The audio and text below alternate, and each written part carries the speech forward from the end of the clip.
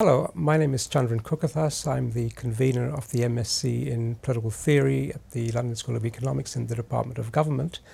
And I'm here just to tell you a little bit about our program. We are one of a number of MSc programs in political theory in the UK. And we're distinctive, I think, really because we're not only a fairly large program, we have 9 full-time faculty teaching political theory, but we're also one of the most diverse. We have people teaching next year a mixture of courses ranging from Chinese political thought to early modern political thought to courses about problems of global justice and ethics.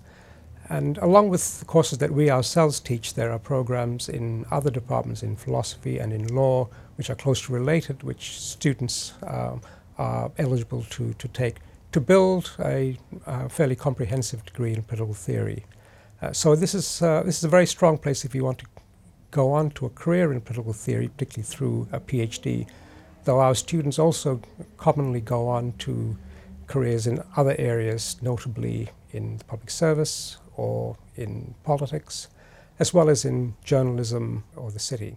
Should you choose to come here, you will be coming to the LSE, which is one of the leading universities in the world and certainly one of the best places to come to study in the social sciences. You'll be a part of the Department of Government, which is one of the leading institutions of the study of politics in the UK and perhaps anywhere in the world.